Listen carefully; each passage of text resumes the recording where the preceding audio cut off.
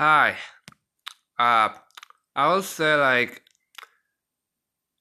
if you have troubling with your boyfriend and your girlfriend, also your siblings and your family member, it's okay.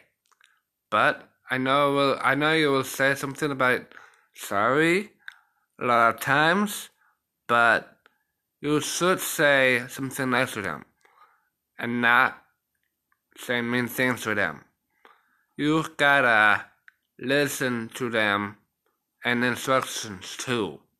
So I will say something like you have to drink plenty of water and be safe out there, and also be okay with it.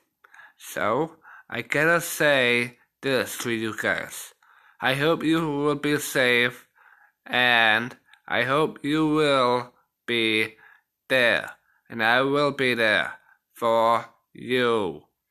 And I hope you will be safe for someone who's around you. So, I'll say something really cool and this.